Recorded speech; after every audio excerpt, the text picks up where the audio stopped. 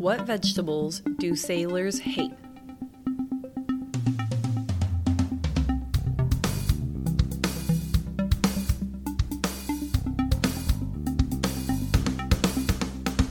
Leeks. Hello everybody, and welcome to Starting Sustainability, episode 83. I'm your host, Kaylin Chenoweth.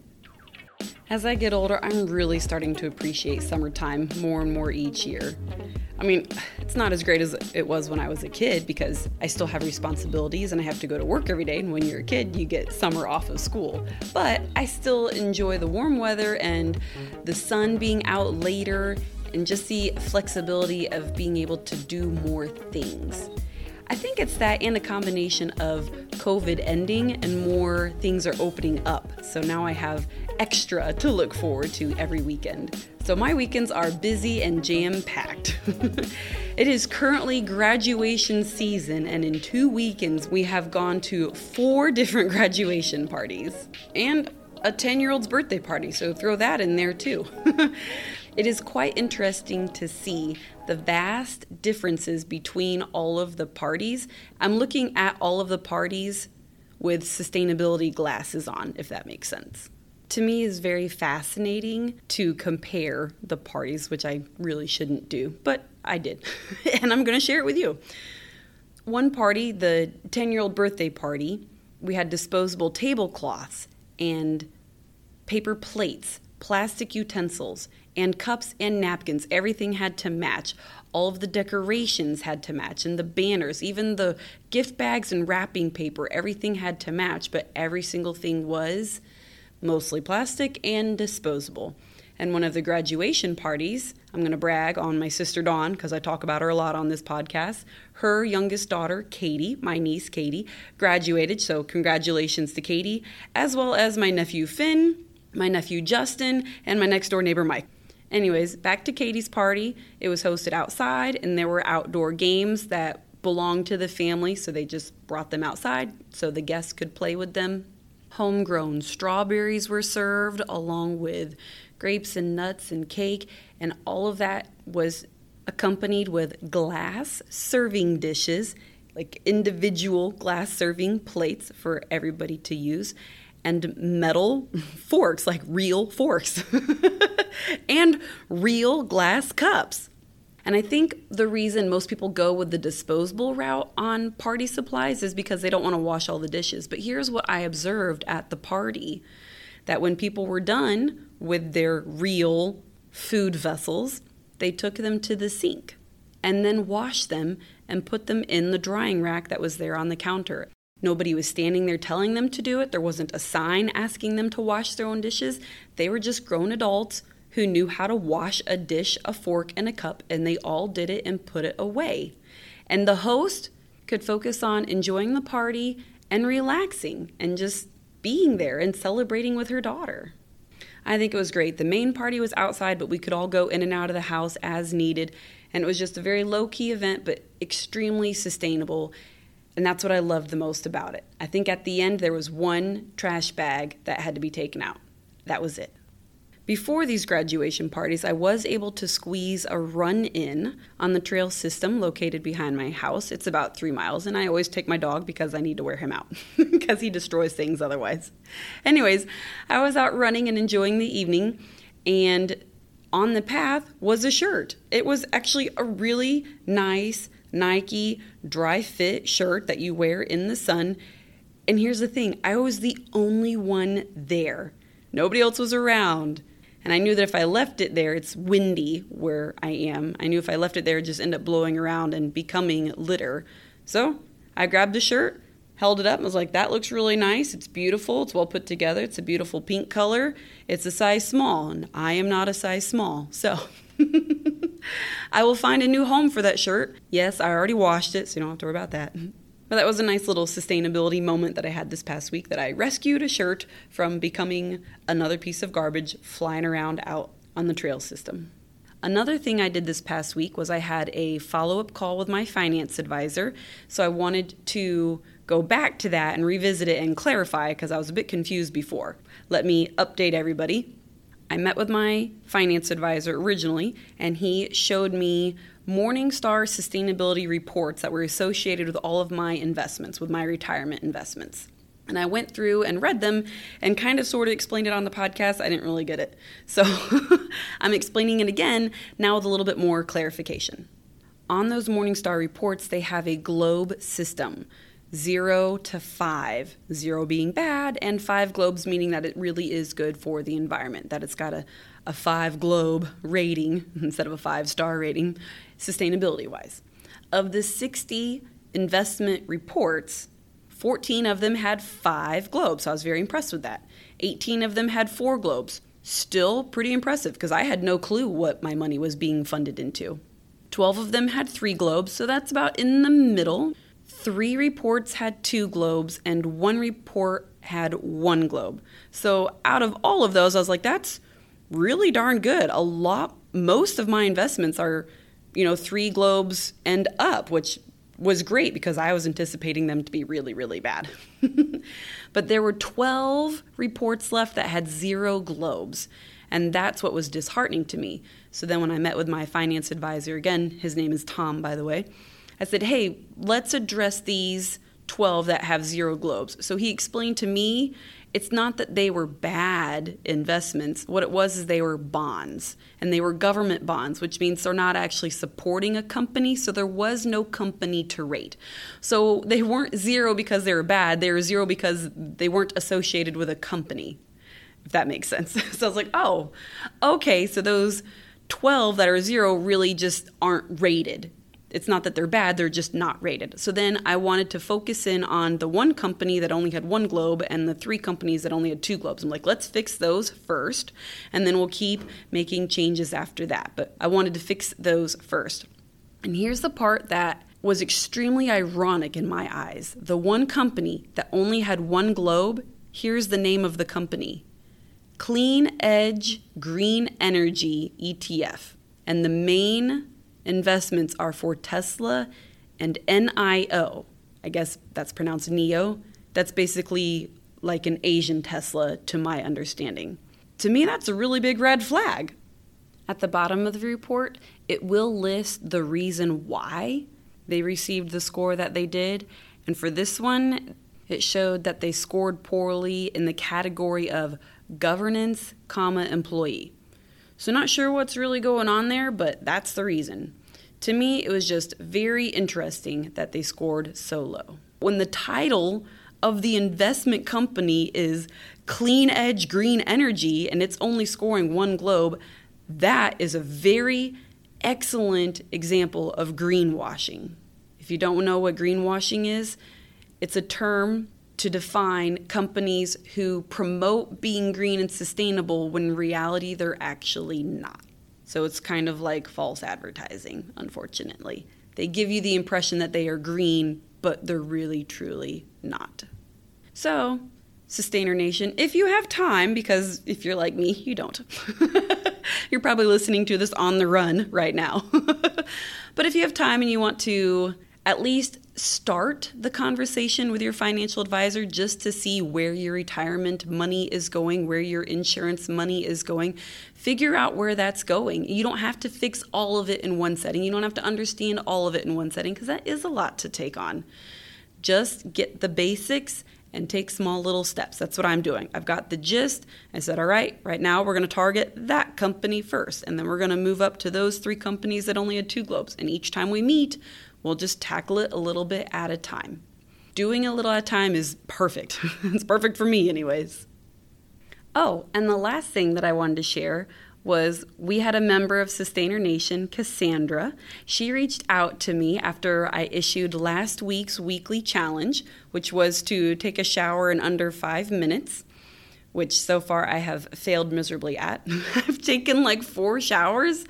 And every time I'm thinking, okay, I got to take a shower tonight and I have to remember to time myself. I got to remember to time myself. And then I get in there and I just get to thinking about 100,000 things, because that's what happens in the shower. And I totally forget that I should have been timing myself and that I should be hurrying. And I guess I'm kind of using the showers as a moment of peace and quiet to myself. I think every mom can relate to that. So I still have to do that challenge this upcoming week because I have not been successful at it. But anyways, Cassandra reached out and she reminded me of showers at Girl Scout camp, which I was a Girl Scout when I was younger and I completely forgot about these. So for anybody that has been to Girl Scout camp, you would only get 3 minutes of running water. You get 1 minute to get wet, turn the shower off, soap up, and then the water's back on for 2 minutes to rinse off. There's no need to have water running while you're soaping yourself up, which makes sense. Because that's what I do. When I'm soaping myself up, I take the shower head and I move it to the side so that way I am not in the mainstream of water. And so Cassandra was really helpful in that she also mentioned she has a shower head with a pause button feature. Genius! I've never heard of this. But that would be so helpful. I had no idea that those existed, but guess what? That just went on my Christmas list. A shower head with a pause button. Okay, that's everything to catch up on for now. Therefore, it is time to start in on my interview with Izzy Fisk from Seasonarians. Here it is. I received an email that stated, "I have recently come across your podcast and think it looks amazing. Side note, flattery will get you on this podcast as a guest." And I was wondering if there might be a possibility of us having a chat about maybe being featured on your podcast. I think everyone trying to promote a more sustainable future should come together and support each other against the big, powerful companies with more money than sense. Also, by the way, humor, both humor and flattery will for sure get my attention and get you a guest spot on this podcast. So, ladies and gentlemen, today I have Izzy Fisk. She's a co-founder and director of Seasonarians, a new community investment company that encourages people to eat locally, seasonally, and sustainably. Hello, Izzy. Tell us about yourself. Hi, so I'm Izzy. I'm 23 and I live in England, and I'm currently studying a psychology degree from home online because of COVID. And last year I founded the Seasonarians with the help of my colleagues because I'm just really passionate about environmental welfare, and we found ourselves having a lot of conversations about where food was coming from and what the best thing is to do in terms of how sustainable you can be when you're in terms of your diet. And that's where it sort of snowballed from there, really. So how did you get started with this company, Seasonarians? So we were all in lockdown, and across the dinner table, we just kept, it kept coming up, this conversation about what the food you're actually eating, whether that's more important or whether where it comes from is more important in terms of how sustainable you can be, and started doing a little bit of research. And then my colleague Gareth came up with this traffic light system, which is the backbone of the Seasonarians, really. And it's just a really easy, simple way that people can sort of become aware of where their food comes from. And although we only have this in the UK at the moment, the concept can be applied anywhere, really. We just wanted to get people thinking and talking about where their food comes from, instead of being so used to having everything in the supermarket and not giving two thoughts about what it's actually taken to get the food onto their plate. Can you explain how the company works? Yeah, so it's a community interest company, which basically means that any profit we make from it goes back into what we're doing, back into the community. And like I said, it's sort of this traffic light system. So we partner up with local businesses who wish to take on our traffic light system and use it within whatever their business might be. So it's being used in fruit and veg shops, in milk vendors. I don't know if you have them over in America. I assume you do, but they're sort of vending machines for milk where you can go and take your refill bottles And a lot of people are doing that now when they have a farm. And butchers, we've got it in our first cafe joined, and farm shops and things like that. So it's all businesses who have quite a passion, like we do, to support local and seasonal eating, and a lot of their produce is from like a local place to where they are. So yeah, then they take on our labeling system and they become a Seasonarian member, and we sort of help promote each other, and it goes from there, really. I love the thought behind it, and I love what you're doing. Can you explain Seasonarians, where that name came from and what it means? Yeah, so it basically just means if you're a Seasonarian, it means that you are eating and being aware of where your food comes from. You're thinking about it when you go shopping, you're thinking about it if you're ordering your food online. And you saw, for us here in the UK, we get apples available in the UK, but then also apples coming from sometimes even New Zealand, from France, from all over the world. So if you saw all those choices and you were a Seasonarian, you'd probably think about it and try and pick the local option rather than something that's been flown halfway across the world to get to you, when you can get the same thing from, you know, the country that you're in or somewhere even more local to you. So yeah, it basically, anyone can be a Seasonarian, really.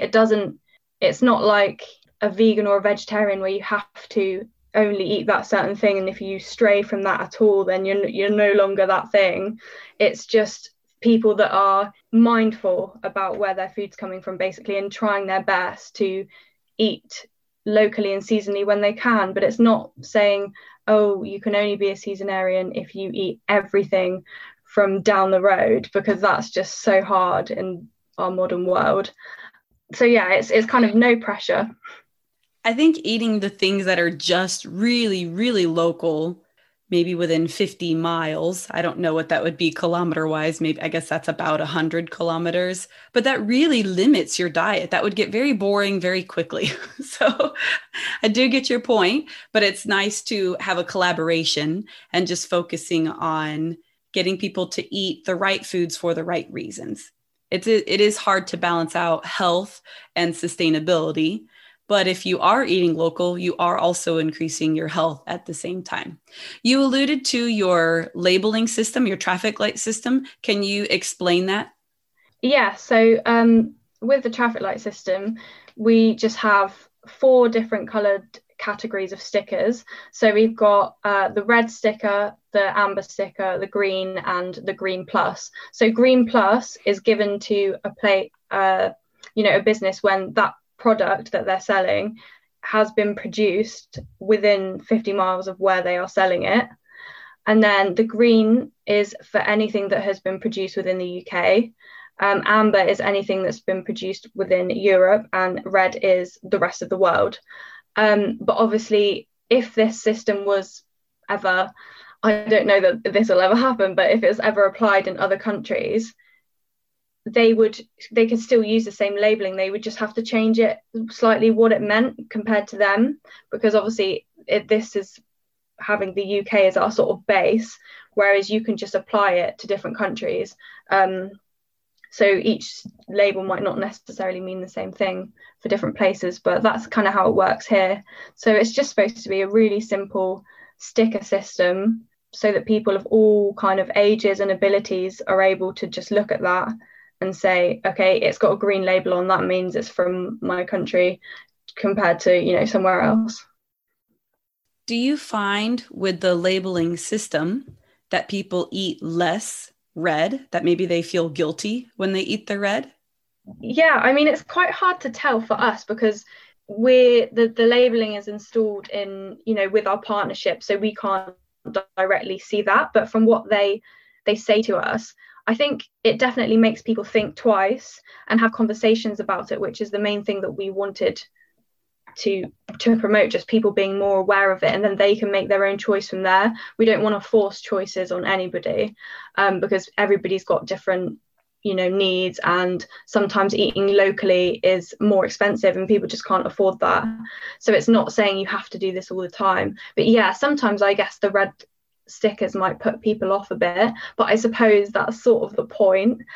but it's not like they don't need to feel bad for eating something in the red zone. I still eat, bananas and things. It's not like you can never do it, but it just is good to be mindful and thinking, actually, maybe I don't need all of this exotic fruit all of the time. Very good. Okay, I'm glad to hear that, because my concern was if people stop eating the red foods or the red stickered foods, then now you're going to have food waste as an opposite result. But it sounds like maybe they're just more controlled and eating less of it. Yeah, I think there will always be a lot of people out there who still do use those things. So I don't think it would be the case that that stuff would be thrown away. I hope not anyway. But if the demand was then, if the shops and the local businesses noticed that the demand on the red items was less because people were buying it less, then they might order less.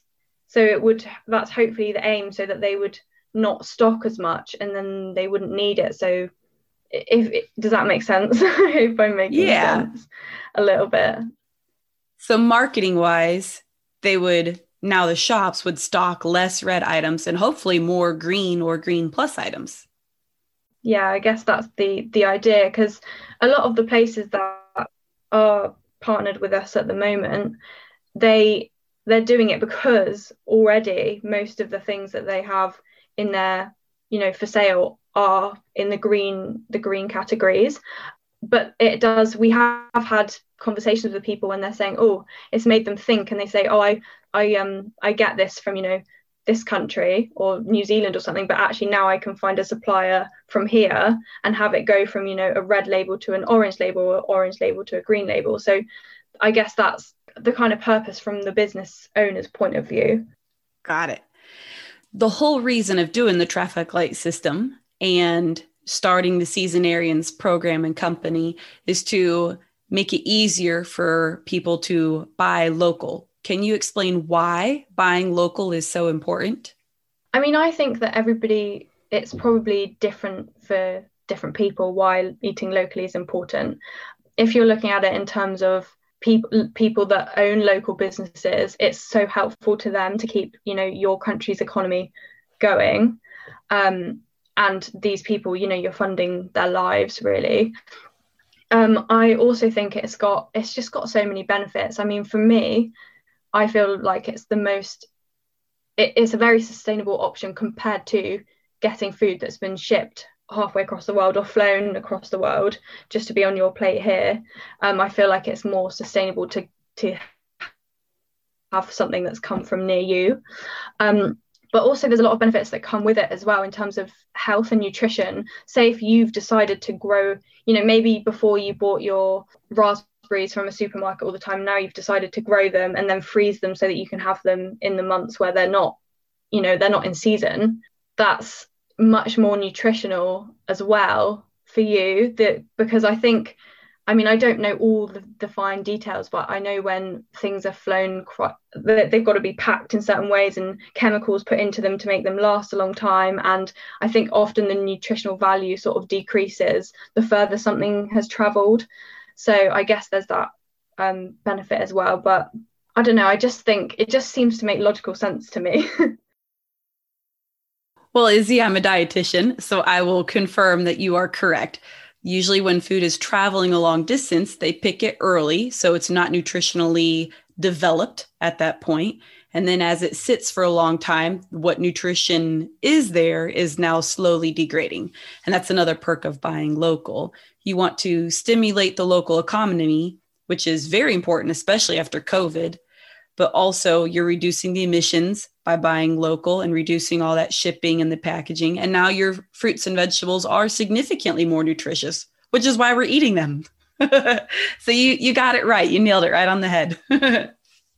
You had mentioned before that eating local can be different for each person because it depends on where you live. Can you give a broad definition of local, just kind of to help listeners get a better understanding? Okay, yeah. The way that we've categorized local in terms of our Green Plus label is within a 50-mile radius of wherever the place is that's selling it. But I don't know.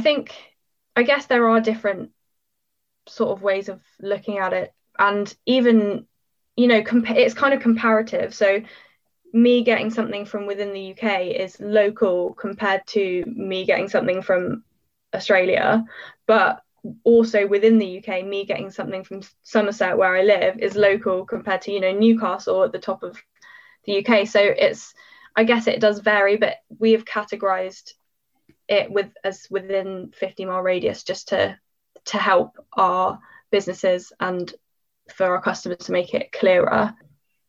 Okay, that's good. Because sometimes you might have to dip outside the 50-mile radius, but if you go to 70 miles, that's still a whole lot better than all the way around the world in another country. So I do get that. Perfect. Yeah, exactly. And it's not we're not saying, to be a seasonarian you have to eat everything within a 50-mile radius. I mean, I think that's basically impossible.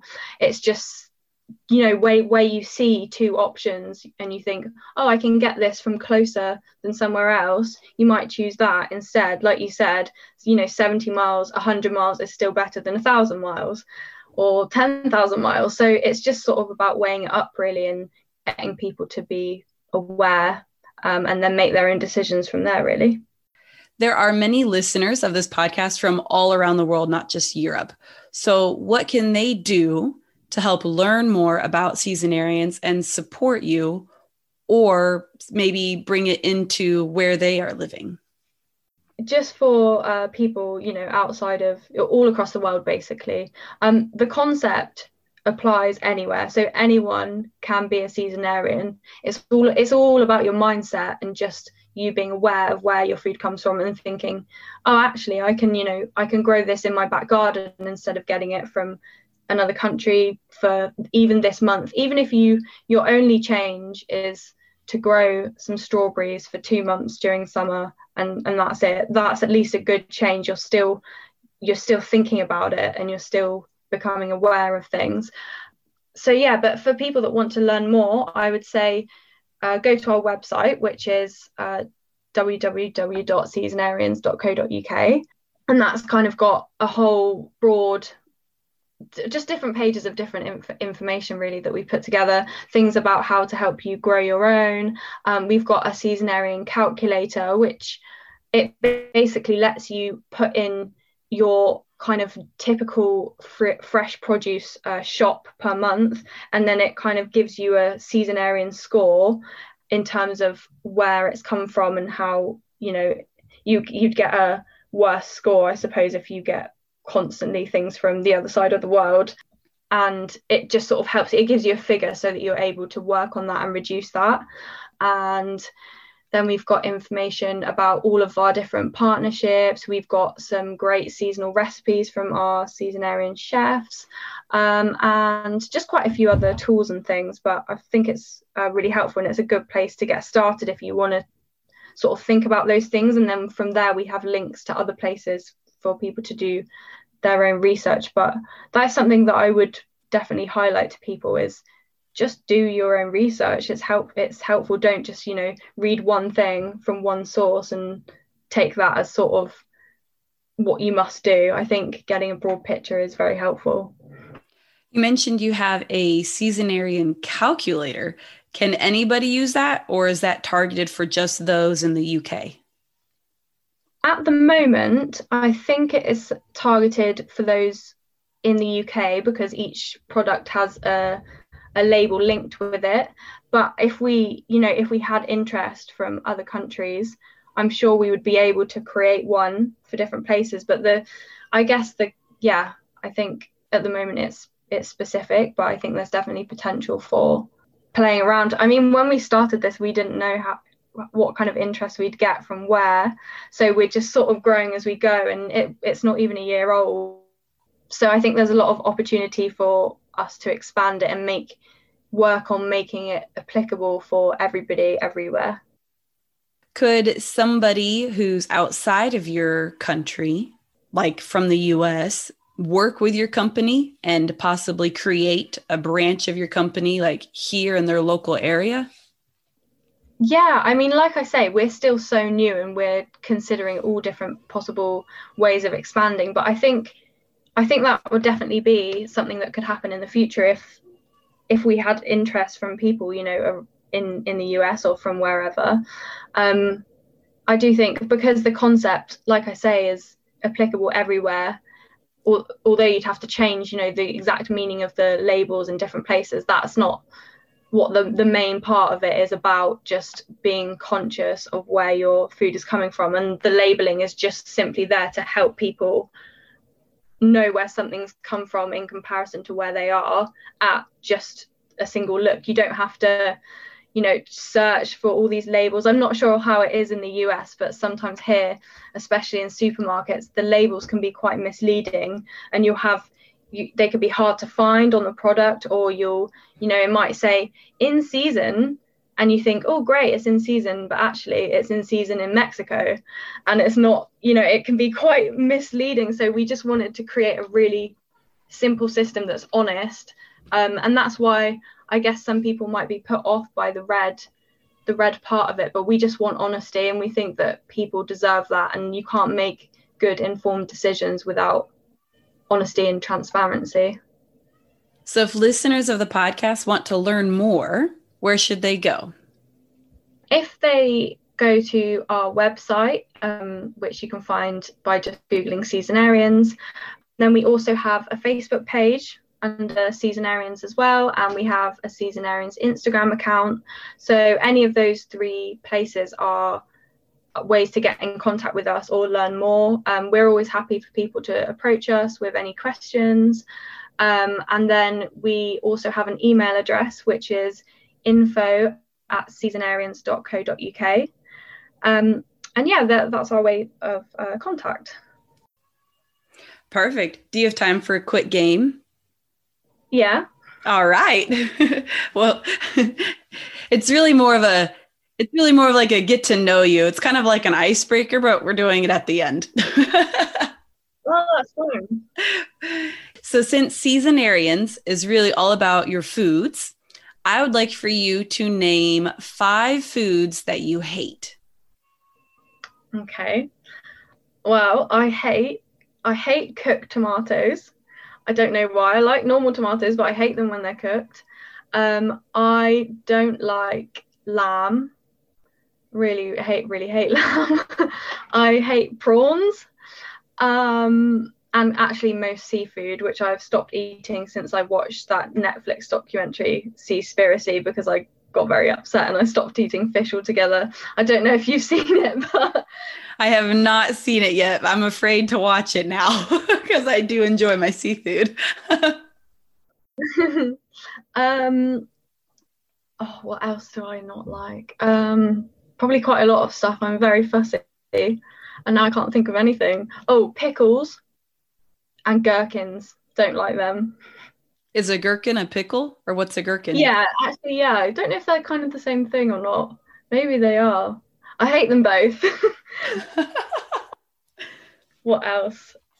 Spam. Have you heard of spam? Oh, yuck. Yeah, I have. I don't like that one either. We say that spam is stuff posing as meat. Oh, yeah, that actually is what it probably is, isn't it? It is just It's like a canned meat. Yeah, not nice. No, the 5 food items well, there's more than 5, but the 5 that I came up with for this game is I don't like licorice or gummies in general, like gummy worms, gummy bears. I don't like them. They get all stuck in my teeth and I hate that. And I don't like beets. As I know I'm a dietitian and I should love all my vegetables, but beets taste like dirt to me. No matter how I cook them, I just taste dirt every time. And I don't like bacon. No. At first, my husband was very sad to find out that I didn't like bacon, but then he found out that meant he got my bacon. So now he's excited because he gets extra bacon. But I don't like crunchy meat. I think crunchy meat is really weird. Just like I don't like canned meat. I also think that's weird. It's okay. I don't like bacon either, actually. And I actually don't like much dark meat or big, just like steak and big lumps of meat. I don't really like a lot of meat, I suppose. And also something that's very popular that I hate are donuts. I don't like donuts either. They're, muffins I love, but once something is deep fried, I'm really not interested in it. So I don't care for donuts or French fries. I don't like deep fried items. They upset my stomach too because I think I've just gone so long without them. Yeah, for me it's the things that are bread and sugar. So like ice buns and everything like that. I don't want sweet sugar on my bread. It's just weird. And I too hate pickles. I think I'm the only pregnant person who, like, when I was pregnant, who could not stand pickles. There was like, you're pregnant, you should eat these. I'm like, I hate pickles. Please don't put those in my face. So, did I name 5? Was that 5? I think so. Yeah. Okay. Yeah. I think I got them all. So, yeah, between the two of us, we came up with 5, and there's definitely a whole lot more, but that's good enough for now. Oh, yeah. Cool. Well, it's very nice to get to talk with you. Yeah, you too. Thank you so much for having me do this. It's been such a good experience as well for me. Exciting. Yes. I appreciate you coming on the show and sharing all of your hard work. And I hope that your company, Seasonarians, continues to grow and spreads out to a whole bunch of other locations as well. Yeah, thank you. I hope so too. It was really nice to meet you. Nice to meet you too. Thank you again, Izzy. It is so cool to communicate with people from all over the world and see what each country and culture is doing to support sustainability. We are all connected with our concern for the environment. Before we go, we need to draw a card for the next weekly challenge. And it says, enforce a zero food waste rule to make sure that you don't throw out food that could have been eaten. Freeze leftovers, make smoothies, and think of creative ways to use up leftover food. Ooh, what a great card. I love this challenge. I think it's great. I'm not sure about the zero part of the food waste, but definitely focus on significantly reducing the amount of food waste. Just by taking the time to do the fridge audit, like I talked about with Stephanie Miller, is extremely helpful. It doesn't take long. It's probably less than 2 minutes. Basically, when you open up the fridge and you start getting stuff ready for dinner and whatnot, analyze it. What needs to get eaten up first before it goes bad? And then move that to the front of the fridge. Or put in a little bin in your fridge or a designated shelf area with a sign that says, eat me first. That way, when another member of your family comes along and opens up the door and then just stares at the fridge, waiting for food to scream out which one should be eaten, there's already a sign literally pointing to the food, this is what you need to eat. When it comes to food and using it up, you can get so creative. There are so many different options for recipes and what to do with leftovers. Take your time and look it up on Pinterest, or you can do a flashback to some of my episodes where I talked about preventing food waste. That'd be episodes 29 and 31, both titled Preventing Food Waste, because I didn't realize that at the time. But they are 2 different sets of information. So check those out. And then, as always, we have the Facebook group, which is Starting Sustainability, and you can definitely share more ideas and information there as well. And of course, if you need to get a hold of me, you can reach me at Kaylin, Kaylin, at startingsustainability.com, or the Facebook group. You can also direct message me via Facebook, and of course, Instagram, which is starting_sustainability. Be sure to tune in next week and listen in on my interview with Charlotte Maiden from Loop, which is a growing online store that I learned about from reading Stephanie Miller's book, Sustainable Living the 80-20 Way. Sustainer Nation, continue to stay sustainable, and I will talk to you all again next week. Have a great one. Bye.